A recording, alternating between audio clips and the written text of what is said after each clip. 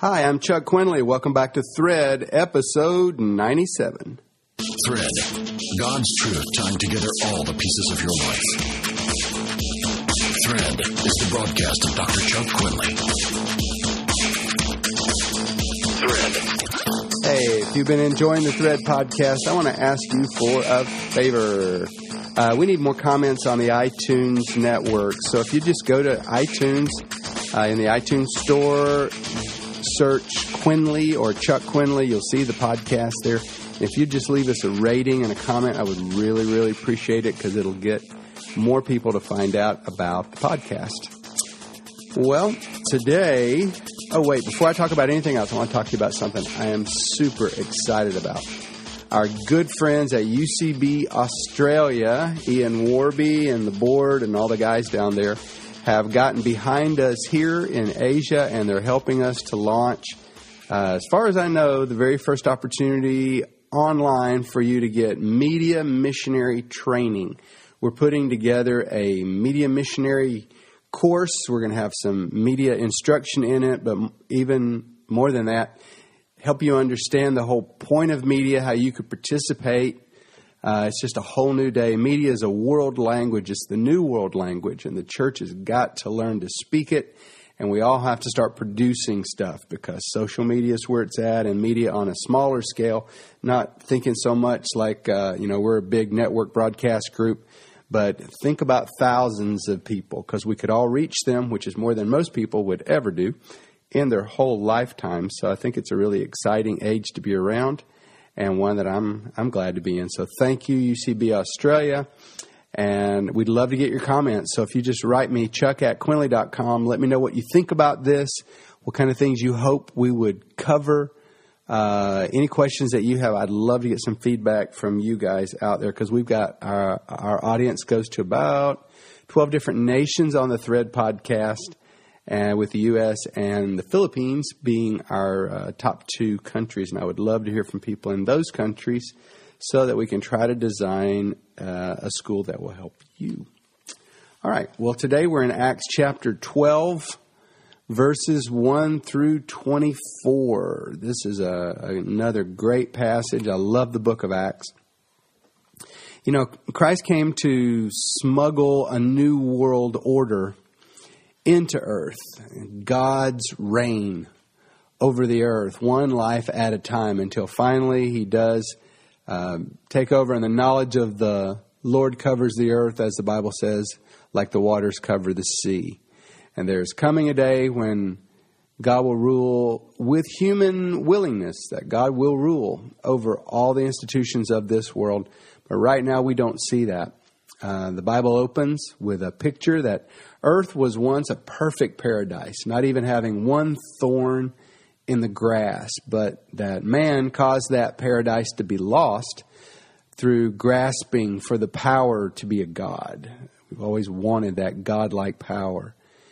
And so we came out from submission to our Creator, and so we left His covering of protection and provision, and the chaos that we all live in now expanded across the earth. So Jesus came to bring back the kingdom of God, and he empowered us to function as His agents of change, extending God's covering once again, one life at a time. And that's why the book of Acts is so important to us as leaders, because it shows us what happens in any town, any family, any society, when God's kingdom enters and begins to do its work in human lives.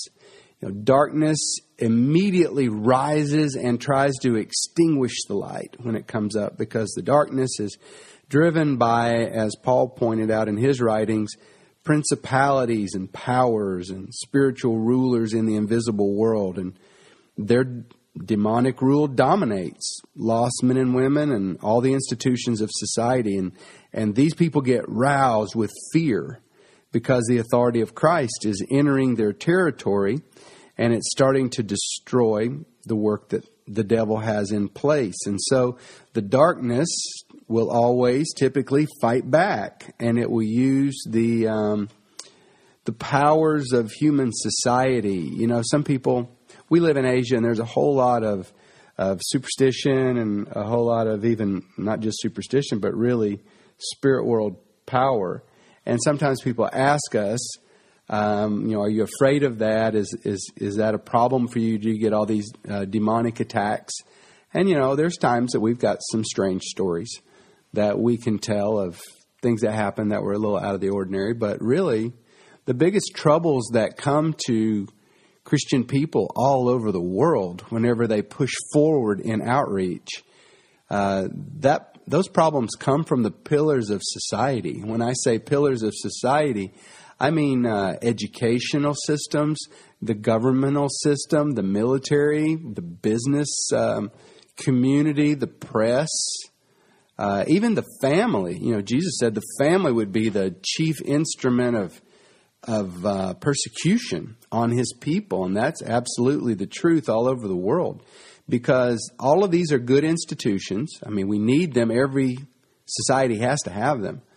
But because they are so strategic on the chessboard of power, the devil gets into those organizations. And he does his work so that he can steal, kill, and destroy. And he doesn't want anybody messing with that. And so he invades these systems so that Satan is able to use education in an antichrist way, and government in an antichrist way, and business in an antichrist way.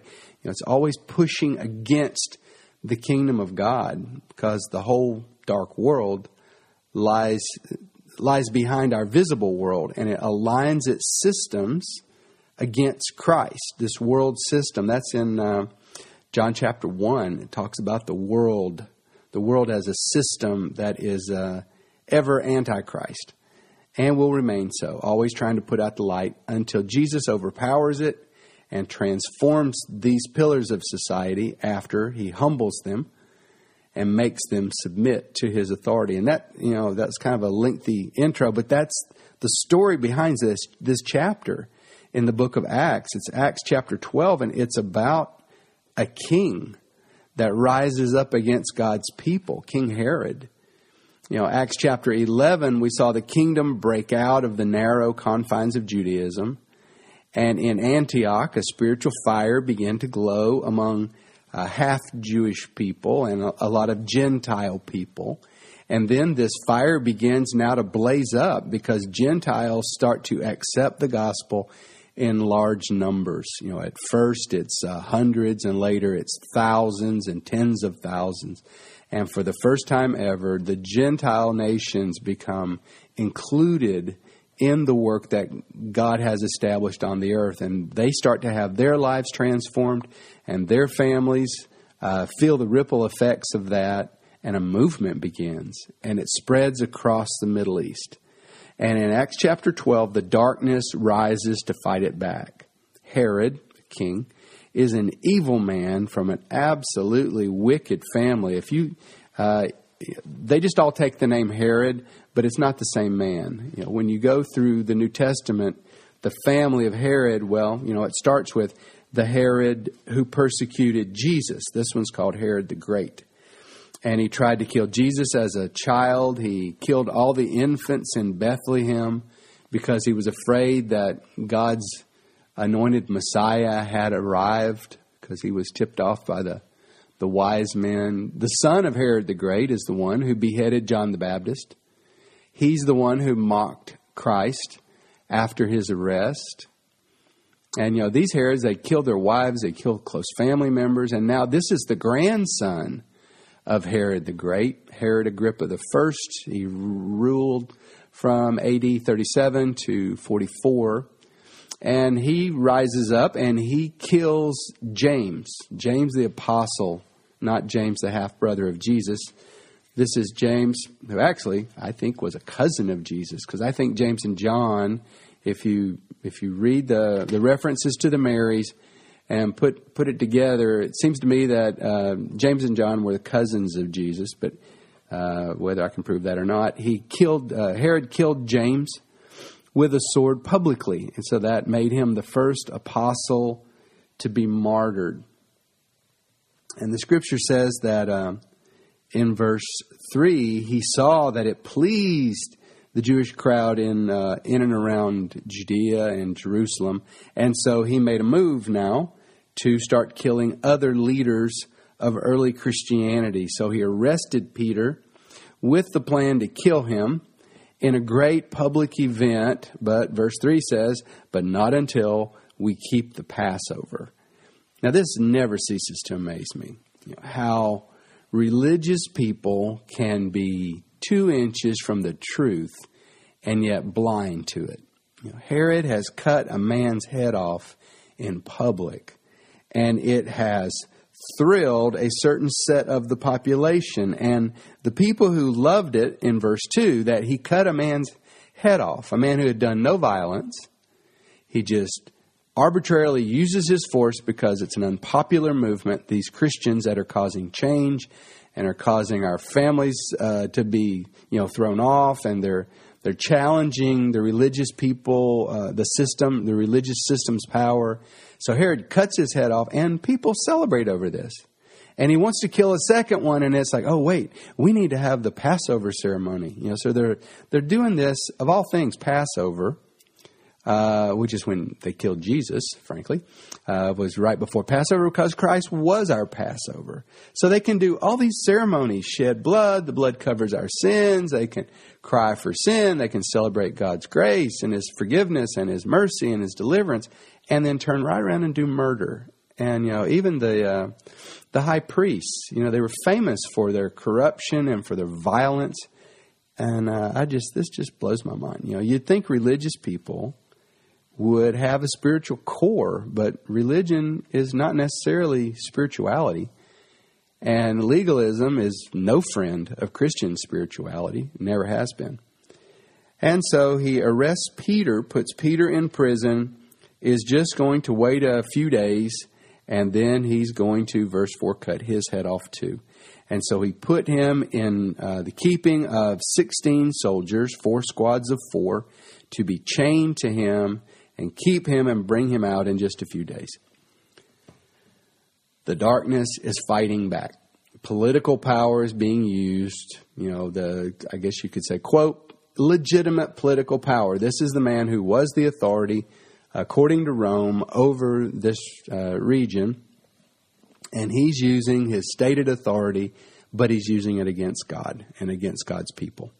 Verse 5, what do we do about that? Do you kill Herod? Do you do bombings? Do Christians fight back? No, we do not fight back. Jesus told us to turn the other cheek, and this is nowhere more true than when we are persecuted because of following Christ. That's one you just take, and you count yourself honored that the Lord would allow you ever to lose your job, lose your popularity, lose an account, be taken off of something just because you are a believer and will not follow the ways of the world. Well, we can fight back, but we fight with spiritual weapons, because in the end, the one that we're fighting in this case, chapter 12, is not Herod. It's the spiritual darkness that rules over Herod. He thinks he's acting independently, but he's not. He is acting out the wishes of the dark one. And so, verse 5, constant prayer, the Scripture said, is being offered. Constant prayer, the weapon of prayer. And Herod is about to bring him out on the next day for his execution on verse 6. And Peter is relaxed. He is sleeping. Now, this is the same Peter that when he was threatened with violence and it looked like he needed to die with Jesus, Peter couldn't bring himself to do it. He was so afraid the first time. But Jesus told him, even before he faced that challenge when Peter denied Christ, Christ told him, the devil wants to sift you like wheat. But I've been praying for you, and after you deny me, when you return, you strengthen the brothers, you take leadership. And Peter has, and it's worked. And Peter is ready now to face death, and he is laying there asleep. Verse 7, an angel touches him on the ribs, strikes him in the side, which tells me something. And one of the things it tells me is angels can physically touch us. Peter feels a physical touch on the side, and he sits up. And he hears the angel speaking to him, saying, "Arise quickly." Now, honestly, I don't know why an angel has to say quickly. I don't know what the danger is. I don't know if, the dark side is going to fight back now once they see me here, and this could escalate. Maybe this means there are things angels don't know. There are situations that can change once they get involved in it. I don't know. But the angel wants him to hurry up. And he says, "Get up quickly." His chains fall off his hands. No one wakes up at the noise of this. And the angel says, "Get your clothes on, tie up your sandals." And Peter does. The angel says, "Put on your coat, follow me." And he follows him out. Peter thinks he's having a dream, or a vivid dream, or a vision. And then in verse 10, this angel is gone. The iron gate to the city opens up on its own accord. And Peter and the angel go down the street. And then when Peter looks around, he's all by himself. Scripture says in verse 11, Peter came to himself. And then he said, "Wow, now I know for certain the Lord sent his angel, and he delivered me from the hand of Herod and the expectation of the Jewish people." So Peter goes down to John Mark's house, and John Mark is going to continue to grow in his importance in the early church. He's a second level leader. He was a young man. He was a young man who is relationally connected to this discipleship group. They stay in his family's house sometimes. And John Mark goes on missions trips. And on the first trip, he got homesick and failed. And Barnabas, Paul wouldn't use him anymore, but Barnabas took him up. We'll see that later. And but Peter, in the end of Peter's days, John Mark is Peter's assistant. And when Peter does face execution later under Rome, it is John Mark that writes Peter's version of the gospel, the story that Peter always told when they went around. This John Mark writes down, and that becomes for us the Gospel of Mark. So Peter goes to John Mark's house, and the church is having a prayer meeting. Verse 13, Peter knocks on the door, and a young girl named Rhoda came to answer the door. Verse 14, when she recognized Peter's voice, she was so excited that she did not open the gate. She ran inside and told everybody that Peter was outside. Now, I've had the experience of living in a developing nation for 30 years of my life, and it's a different kind of world, but there's all kind of beautiful aspects of these societies. And one of the places we lived the longest was the Philippines. And you have integrated family systems where you have employees of a family, and some families treat house help really like employees. And other families, though, start to, over time, blur the lines. And they recognize that a lot of these usually young ladies, come from the deep provinces. They don't have much by the way of advantage. And their family is looking to them to send all this money home that they make. And they realize when they receive these girls into their homes, especially I would think a Christian would feel this way. And they work for them and they help them around the house, that this person is also a responsibility of theirs. And they integrate them into their family system. And I just saw beautiful things happen in these extended family systems. Some a little more affluent Philippine families that we were there, they have 10 or more drivers, helpers, gardeners, in their circle. And those that have a sense of noblesse oblige, which is a French way of saying if you have extra, then you have an obligation to take care of other people with your surplus. And so I've seen these families, I've seen good examples of families that integrate these girls into their faith. They integrate them into their church life. They integrate them. They make sure the gospel reaches inside their house and that everybody at least understands the gospel message and has an opportunity to accept the Lord. And then, so here's Rhoda, and Rhoda works for this family, but Rhoda is also a part of the church. So she is on the one hand an employee, but on the other hand, she's a sister. And this prayer meeting is going on, and Rhoda's there too. But Rhoda knows it's her job if somebody knocks on the door to go deal with the door. And so I don't know. For me, it's a warm image, and I can just see little Rhoda in her uniform, and the door gets knocked on, and she goes to the door, and she knows Peter. She knows his voice. She loves Peter. She's excited to hear Peter because she's also praying for Peter. And so Peter just keeps on. Verse 16 says Peter just kept on knocking. And finally, they all rush to the door. They hear the pounding, and they open it, and they are astonished. And Peter says to them, he explains what happened, and then he says, "Go tell James and the brethren." On the one hand, this shows that already by this date, James, the half-brother of Jesus, is now the head of the church. Peter is making sure, he's acknowledging even, that James has a leadership role. Tell James, tell all the other brothers. Well, verse 19, the next morning, Herod searches for Peter. He's nowhere to be found. He questions the guards. The guards have no answer. And Herod executes all of them and then goes to the Mediterranean Sea. His big show, his second show of force, has now been avoided by the Holy Spirit as God sent angels to rescue Peter from him. He's not able to do the thing that he announced he would do. So now he's humiliated, and he leaves for the Mediterranean Sea. And Peter has lived in Herod has lived in the lap of luxury all of his life. His whole family symbolizes the relentless attack of Satan using political power on God's people. They puff themselves up, and this whole family, they just puffed themselves up. They did worse and worse evil. And finally, this Herod is about to pay the bill for this. He crosses a line of no return. There's a judgment that follows you after you die, and God gives a lot of people who are wicked mercy until the very last minute, just hoping that they will turn. He extends his hand to them.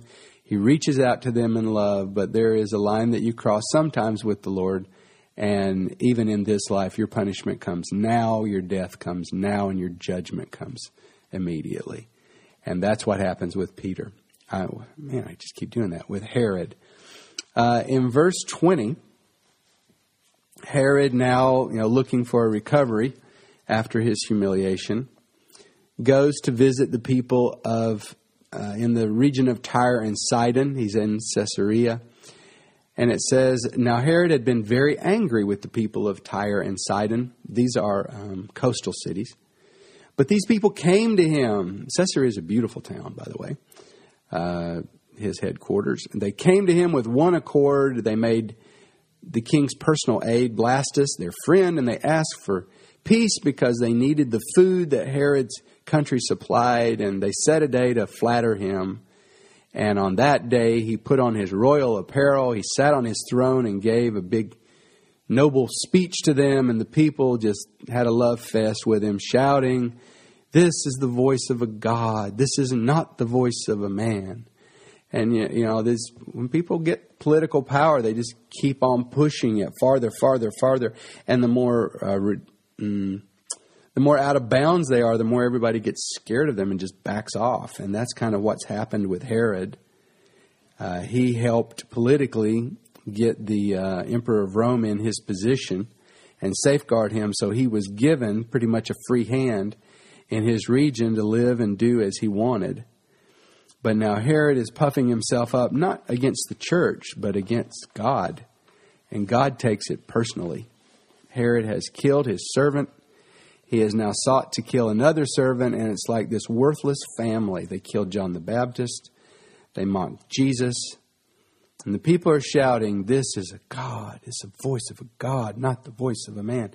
And Herod is basking in this worship, standing on his balcony area. And then it says in verse 23, immediately, an angel of the Lord struck him because he did not give the glory to God, and he was eaten by worms, and he died. That's a fitting death, given the condition of his dark soul, eaten by worms and died. And this death was corroborated by a first century historian named Josephus. So Herod has died, but I love verse 24. It says, but the word of God grew and multiplied. No amount of persecution can muzzle God's word. No amount of political power can stop the march of his church. The Russians tried it. The Chinese tried it. Islamic nations are trying it. In India, they've tried it, and they're still trying it. You cannot stop the move of God's church because it isn't man's church. It isn't another political group that you can outmaneuver politically. We are talking about the kingdom of God, the everlasting kingdom made by the creator of this world. And he has come back to it in the form of his son, and he is here to reclaim all that is his. He is here to reach out and harvest a people who will love him and worship him with an open heart. They will give him their very best loyalty and honor. And God is on the move, and he is moving across Africa. My friends, he's moving across South America. He's moving across Europe and all through Asia. I mean, this has been a cover story in Newsweek and Time since I've lived in Asia. The explosive growth of Christianity. Korea, Indonesia, Philippines, China. It just keeps going. It won't stop. And there's nothing they can do to stop it. This mustard seed will grow. God's kingdom will continue to expand. We may have to take some persecution. There may be some of us who die, and there's no answer even offered in Scripture as to why did James die, why didn't Peter die. The Bible doesn't give answers to questions like that. It's just it happens. There's times that we get rescued, and there's times that we don't get rescued. There's times we just have to face what God sends to us and go down to our death with faith and love and confidence and take the suffering that comes to us. But there are these other times that God, he does give us these sort of like diamonds in the dust where the Lord shows us that he's here. His Holy Spirit reveals him and he draws close to us. So God bless you. If your brothers and sisters out there and you're in a hardship area, if you're facing persecution, we're with you. We encourage you. Just know that the mustard seed is growing, the kingdom is coming, and nobody can stop it. Well, that's all for this episode of Thread. If you'd like to talk to me personally, I would love to interact with you. So just write me at my personal email, chuck@quinley.com. You can find the Thread podcast and other things related to our ministry at quinley.com. If you're interested in media training at Media Light, why don't you visit MediaLightAsia.com. See you next time on Thread.